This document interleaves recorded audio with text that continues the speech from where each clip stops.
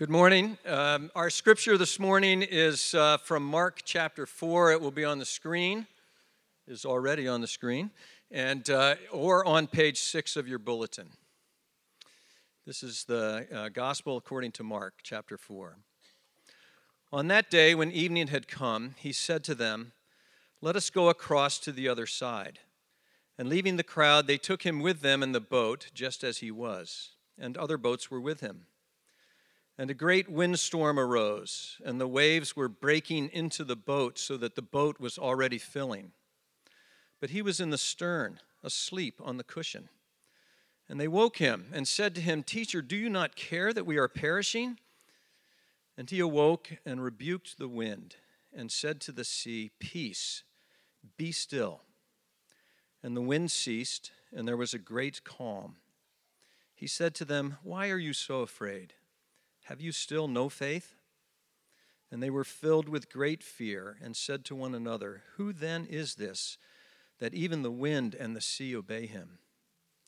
This is the word of God. All the surfers in the room were like, "Bro, that is a cool story."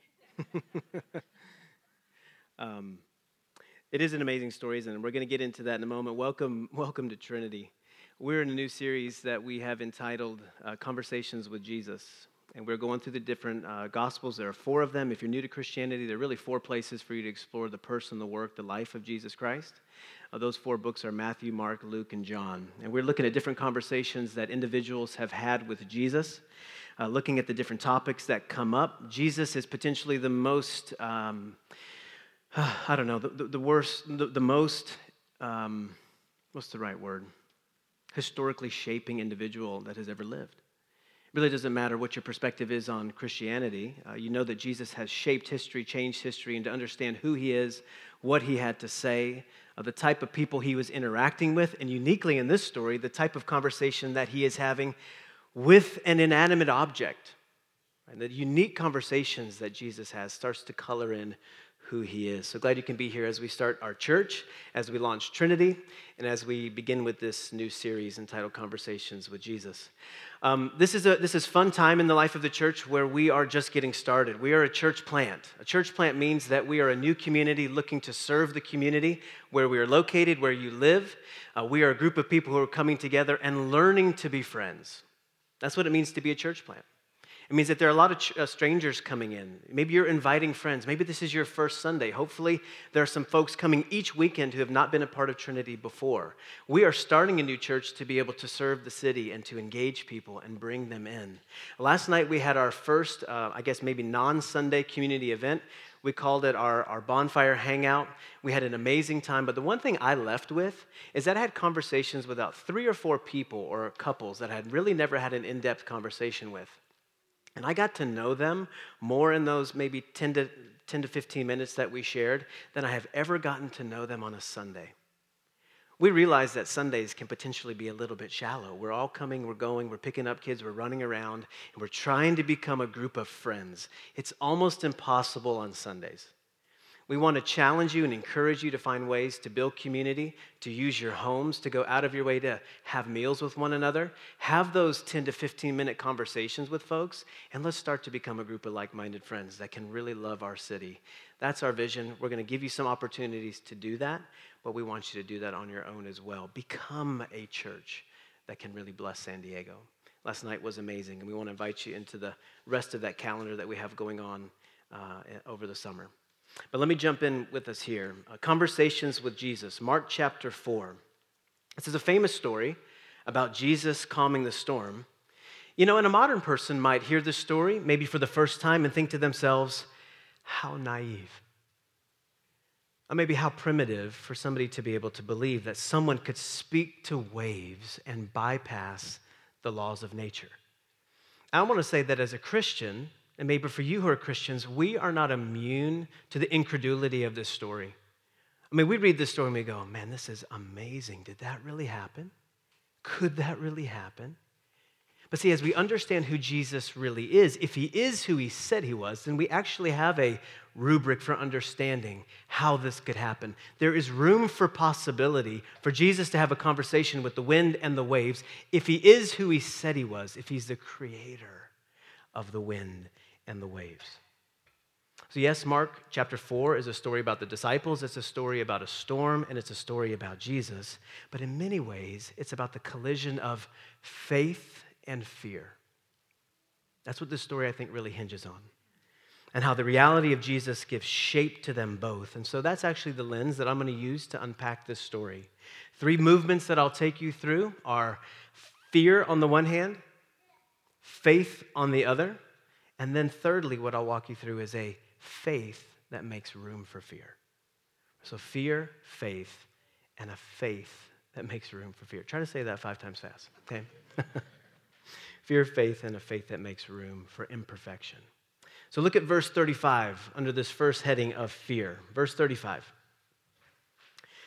Verse 35 reads, "On that day when evening had come, he said to them, 'Let us go across to the other side.' And leaving the crowd, they took him with them in the boat just as he was, and other boats were with him. And a great windstorm arose, and the waves were breaking into the boat so that the boat was already filling. But he was in the stern, who is Jesus, asleep on the cushion.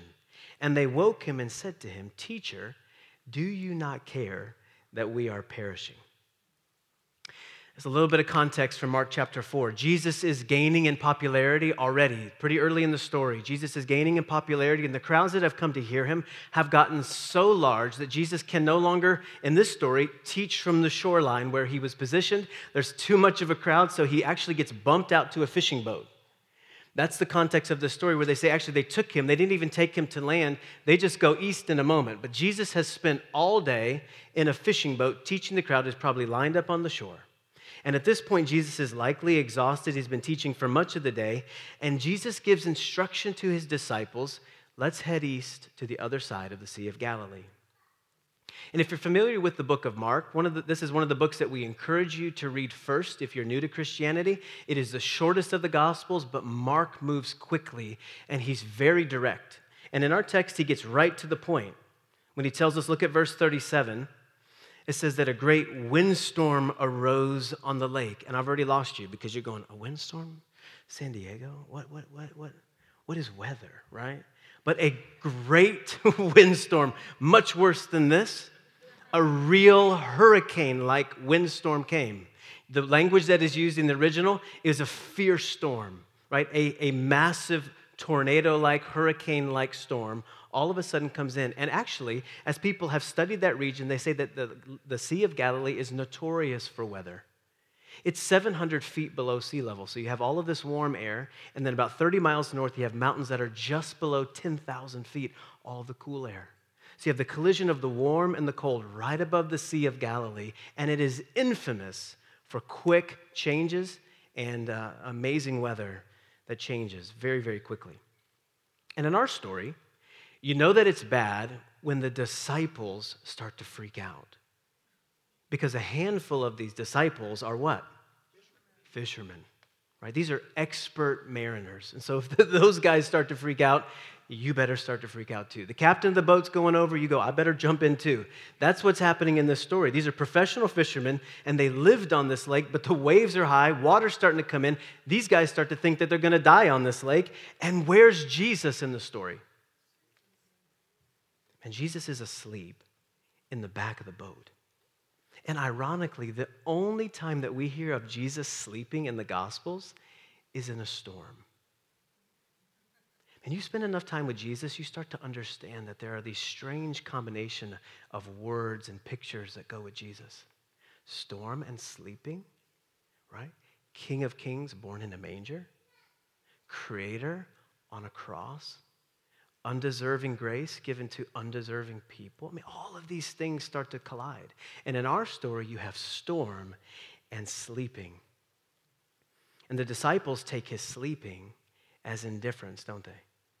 Because they kind of wake up and they look, where's Jesus? Well, he's asleep in the back of the boat. They interpret it as a lack of care and a lack of compassion. And literally they're quoted as saying, "Teacher, don't you care that we're perishing? Why are you sleeping? We're here trying to survive. We don't know if we're going to make it. This is a serious storm. Why are you asleep? Don't you care that we're about to drown?" And Jesus, I'm gonna interpret on my own. This is not the text, okay?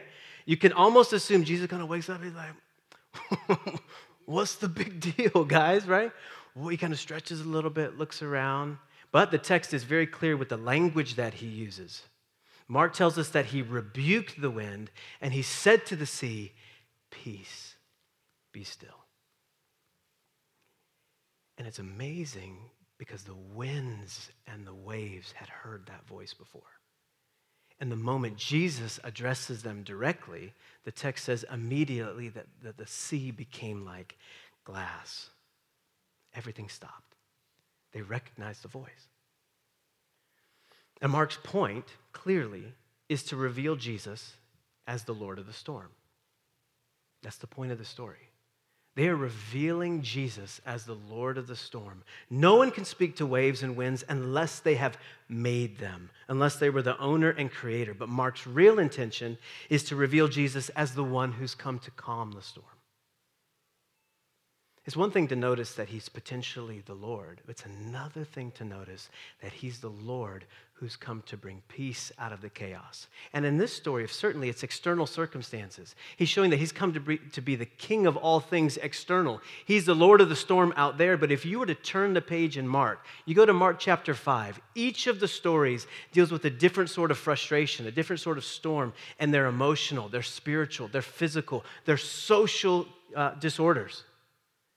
And the reason that Mark begins with this section with the physical is he's the Lord of the storm, but he's the Lord of every storm. So it's not artificial for me to actually go there. Mark goes there himself. Spiritual storms. Jesus brings somebody back to life from the dead in Mark chapter 5. Relational storms, relational chaos, all sorts of frustration. He heals a demoniac, somebody who's possessed by a demon, right after he comes and he speaks to the waves. I see Mark is revealing Jesus as the Lord of the storm, as the one who comes to bring health and healing and calm. And what the Bible is doing is he's helping us to name the truth that within every one of our lives, there is or there will be a showdown between fear and faith. There's always going to be a showdown between fear and faith. And the question we're left asking is, who's going to win? Or what's going to win the day and why?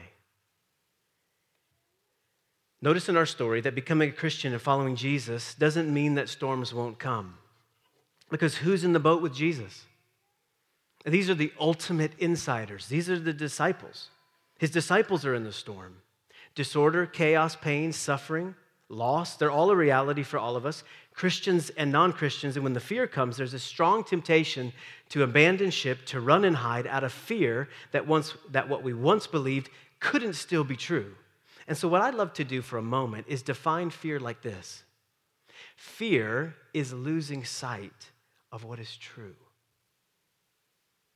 Fear is losing sight of what is true. Or maybe better said, fear results from losing sight of what is true. Take children, for example. Children, if you have children, or we've all been children, maybe when you were a child or if your child has recently run to you, I've got 3 smaller children, they consistently come out of their room saying what? I am scared. There's something under my bed, something trying to get me. Can you come? Can you come and be a part of this situation? What a good parent does is they come in and they say, hey, listen, they're not under the bed, they're in the closet. That's what me and my wife do. We are good parents, right? But what you do when a little one comes and says, I'm scared, there's something trying to get me, it's potentially under my bed. A good parent, not like me, is you turn on the lights, you tell them to get on their knees, you lift up the little dust ruffle, you look under the bed and you go, see, there's nothing there. Or you help them to see rightly, you help them to hold on to the truth. As adults, it's just as easy for us to get scared and for fear to be a part of our lives. Names come at us as children, names come at us as adults, and it is very easy to believe that which has been spoken over you. Somebody says something insulting, you get a certain review, and all of a sudden you adopt that as a definition for who you are. My little Penny girl, she just turned 8 this week. Her little brother is 5. One of the ways a little brother likes to annoy a big sister is to come up to her and say, "Oh, you turned 8. Oh, you think so? Actually, you turned 6. Right, that's what Aaron was walking around the house going, "You didn't turn from 7 to 8. You went from 7 to 6. What an annoying little brother, right? You went from 7 to 6, and chaos erupts in the house. "I didn't turn 6. I turned 8. What has she lost sight of in the moment? And as a parent, what do we come do? We go, "Listen, he's an annoying little brother. You turned 8. Let's expose the truth. Why are you so frustrated by something that is not real? Huh? As adults, we fear all sorts of things. We experience all sorts of storms threatening to ruin us, to wreck us, to derail us. Those storms for you are very personal. A storm for you may be a frustration over still being single when you'd like to be married. Or maybe it's frustration over not being able to fully prepare your kids for life and success in the way that you had hoped. Maybe it is a mounting pile of financial debt that feels like a huge storm, and all you're hoping for is a little bit of sunshine, but what it feels like is there's always a rainy day. Or you know what? Each of us is getting older. And as we age, we look at our bodies, we realize that we're not as strong as we once were. We also realize that potentially there are less days in front of us than there are behind us. There are things that happen to us physically. Cancer is a real thing. Disease is a real thing. Loss is a real thing. There are storms all around us. Fears creep in from all different angles. The question is, when those things collide in your life, who's going to win the day and why? There will always be a collision between fear and faith. In our story, as these things collide, these disciples, they lose sight, don't they, of what is true. Fear is losing sight of what is true. And the disciples, they lean into Jesus and they essentially say, "Look, don't you care that we are perishing?" And friends, I would dare to assume that's the exact same phrase. Maybe if it's inarticulated in your life, that is what you are wrestling with too. "Jesus, don't you care? I can't find happiness. I can't get over this financial debt. I'd love to be married. Why can't I be more happy? I've been married for 25 years and we can't find happiness.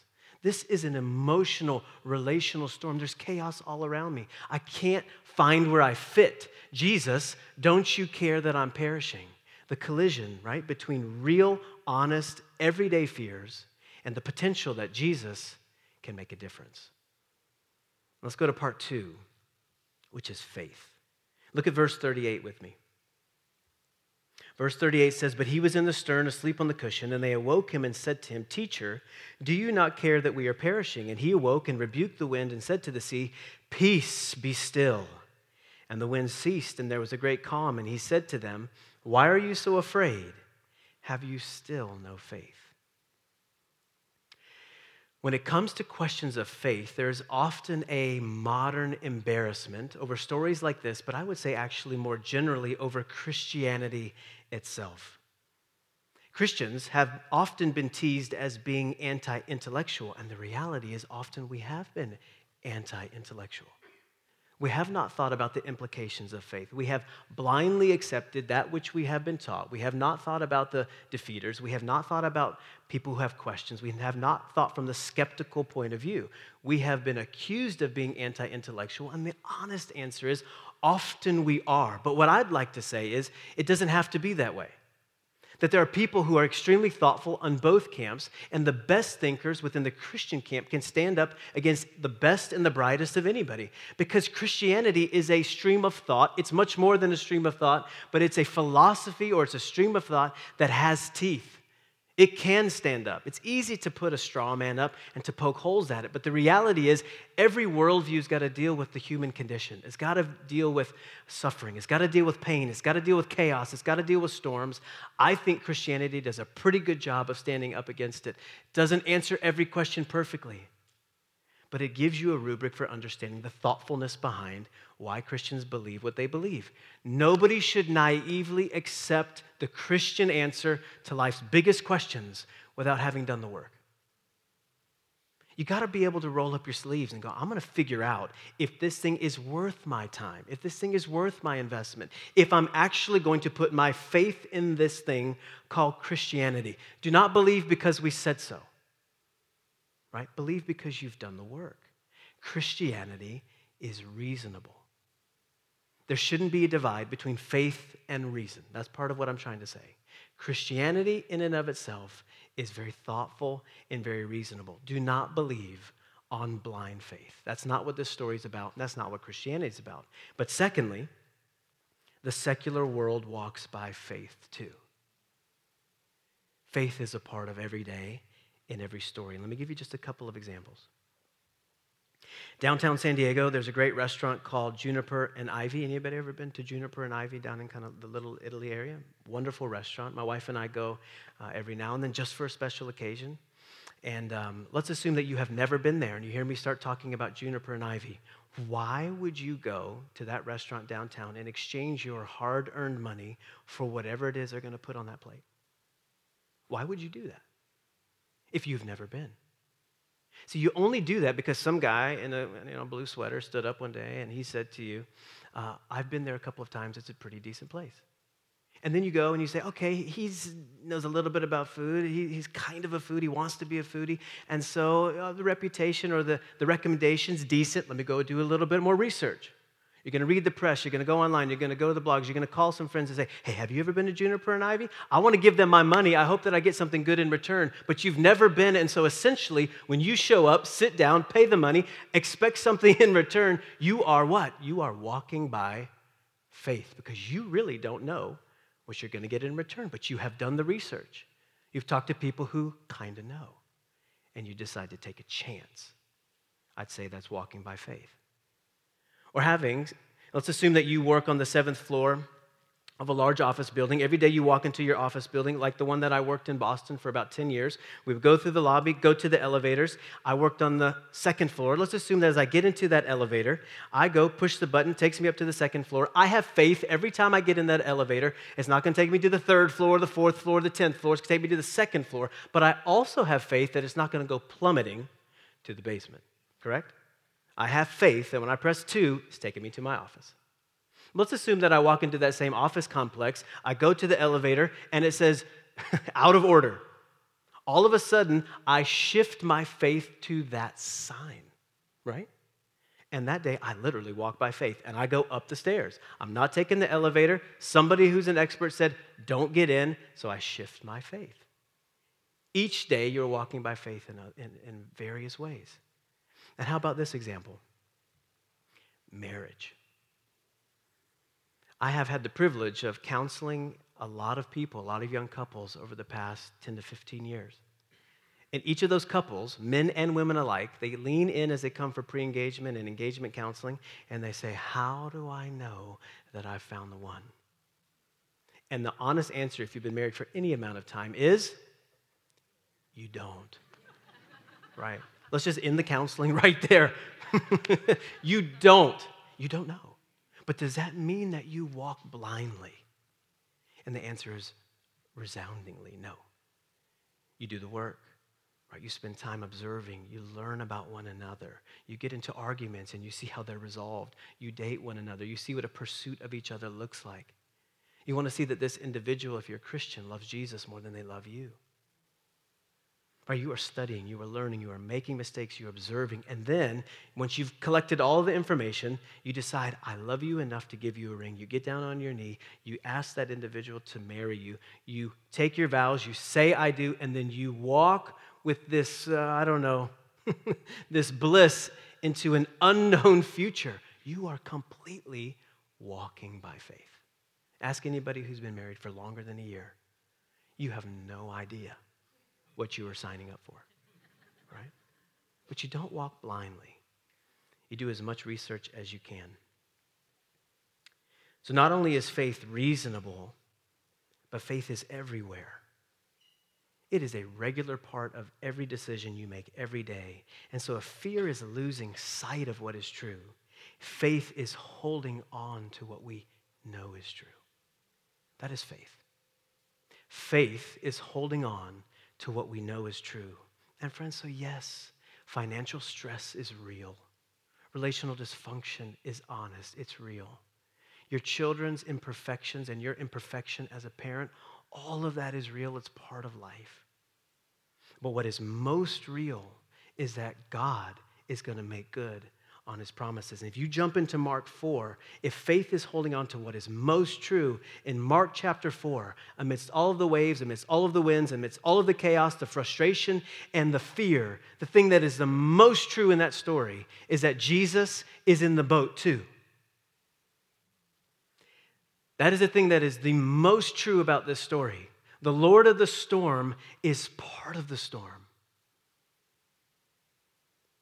Faith is the resolve to believe that God is good no matter what. If you take nothing else home, write that down and take it home.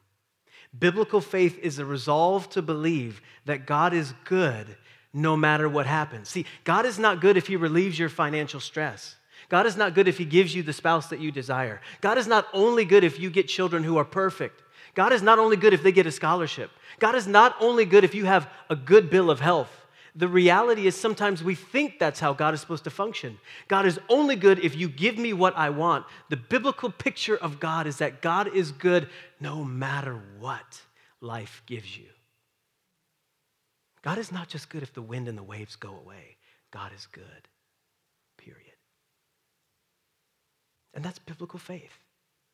It is the resolve to believe that no matter what happens, no matter how many fears come my way, God is good.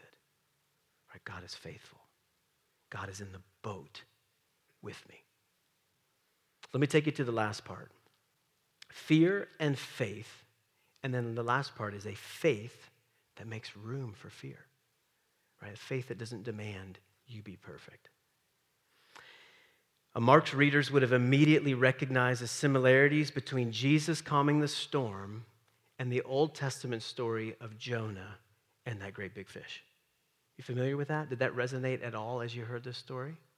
Maybe you're unfamiliar with the story of Jonah. I'll give you a glimpse of what that story is about. But the early readers, when they heard about Jesus and the storm and all the unique details, they would immediately have made a connection between the Old Testament story of that prophet on the run who gets swallowed by the fish and what happens in Mark chapter 4. In both of those stories, there are men at sea with a crew of people who are with them. More than one boat in Mark, and a crew of people with the prodigal prophet who's on the run, Jonah. What also happens in the story is that immediately weather sets in out of nowhere. There's a hurricane-like storm that sets in, and all of a sudden the men are fearing for their life. They're assuming that they're going to drown. They're trying to figure out what's going on. How are we going to survive? Interestingly, even in the Jonah story, Jonah is hiding and he's asleep. And the sailors, they have to come wake him up and say, "Don't you understand? We're about to go under. Wake up. Are you part of the chaos? Are you the cause of this storm?" And in Mark's story, Jesus is asleep in the stern of the boat, and they have to shake him and wake him up. But in Jonah, friends, pay attention to the radical difference. But in Jonah, it takes the prophet being thrown into the chaos of the storm for the waves to subside, right? And in Mark chapter 4, Jesus doesn't get thrown in, does he? And he doesn't get thrown into the chaos of the sea, on the Sea of Galilee, because he was waiting for the storm of the cross. That's the only way this storm is going to go away in the Gospels and in our life. See, in order to calm the chaos and the disorder and the selfishness and the sin, both inside of us and out there in the world, Jesus is going to have to face a storm of a different kind than Jonah. Jesus was going to have to get thrown into the hurricane of my sin and my choices, and your sin and your choices. And he takes it upon himself. And he deals with it in the storm of the crucifixion and the cross. But just like Jonah, he's going to have to get thrown in for the storm to subside. Go back and read that short prophetical book. He's going to have to get thrown in for the storm to go away. And this is exactly what happens with Jesus. He'd have to be thrown into. I want you to look at that little question there in verse 41 at the end of our text. I want you to remember this question that the disciples asked after Jesus spoke to the waves. They looked at one another and they said what?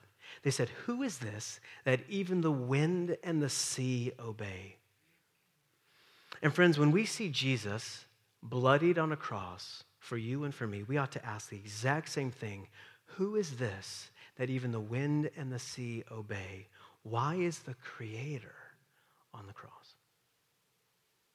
And the resounding answer is because he's come to calm the storm. He's come to heal you. He's come to be the rescuer. He's come to save us. And so the amazing thing about Christianity is that the God at the center of our faith isn't simply the Lord of the storm. He is the Lord in the storm. He's not on the seashore going, "It looks pretty rough." The God of Christianity is in the storm. And this starts to become the foundation for our faith. This is the reason you believe. Because as you examine the life of Jesus, as we go through these conversations, as you study on your own, you're going to get an eyeful of who this Jesus really is. You're going to see he's compassionate. You're going to see that he's kind. You're going to see that he weeps over unrepentant hearts. You're going to see that he touches untouchable people. He gives the leper a hug. You hug a leper, you are unclean too. In fact, leprosy gets transferred to you. And he goes, "That's why I'm here. I've come to be a part of that." See, this is the reason for our faith. This is why we believe what we believe. And this is why the story isn't about you having more faith. You have to walk away with that. This is not what the story's about. As if you said, "I've got too much fear, I need to have more faith." This is a faith that makes room for you to be imperfect. And let me wrap up with this illustration. We're part of a tradition that makes room for fear. There's a writer by the name of D.A. Carson, and he uses the illustration of two Jewish men having a conversation with one another on the eve of the original Passover back in the time of Moses in Egypt. Okay, so that's the setting. Two men having a conversation, eve of the original Passover. And here's the short conversation these men have. He writes, "Picture two Jews by the name of Smith and Brown, remarkably Jewish names. The day before the first Passover, they're having a little discussion in the land of Goshen. And Smith says to Brown, 'Boy, are you a little nervous about what's going to happen tonight?' And Brown says, 'Well, God told us what to do through his servant Moses. You don't have to be nervous. Haven't you slaughtered the lamb and daubed the two doorposts with blood, put blood on the lintel? Haven't you done that? You're all ready and packed to go. You're going to eat your whole Passover meal with your family, right?' And the other man says, 'Of course I've done that. I'm not stupid, but it's still pretty scary when you think of all the things that have happened around here recently. You know, flies and rivers turning to blood. It's pretty awful.' He says, 'And then there's that threat of the firstborn being killed, you know. It's all right for you. You've got 3 sons. I've only got 1, and I love my Charlie. And the angel of death is passing through tonight. I know what God says. I put the blood there, but it's pretty scary. I'll be glad when this night is over.' And the other one responds, 'Bring it on. I trust the promises of God.' That night, the angel of death swept through the land. Which one lost his son?" And the answer is, of course, neither. Because death doesn't pass over them on the ground of the intensity or the clarity of the faith exercised by the individual, but on the ground of the blood of the Lamb. See, and that's why this story isn't go have more faith. Go deal with your fear. Christianity is about Jesus. You don't have to be perfect because he was. You aren't saved by the intensity of your faith. You are saved by the fervor of Jesus. That's what grace is all about. But I do think this ought to drive you to want to live for the Lord of the storm. Love like that ought to drive you to want to live for the Lord of the storm. He is calming the storm for a reason. And it's so that you can better participate in what God is doing in the world to heal the world. As God comes to bring calm and peace out of the disorder of your life, you get to step into this new thing called God's calling on your life and better participate in what he wants to accomplish. Don't you want to be a part of what God is doing? We've got to be that transparent community for that to happen. We've got to step into this conversation with a God who says, I'm not just going to watch you from the shore. I'm in it with you. Put your faith in that. Let that be the reason why you possibly could begin to believe. That's the foundation of this church. That's the foundation of a community that can be open. And we're going to keep exploring together. I hope you leave encouraged today. Let's pray.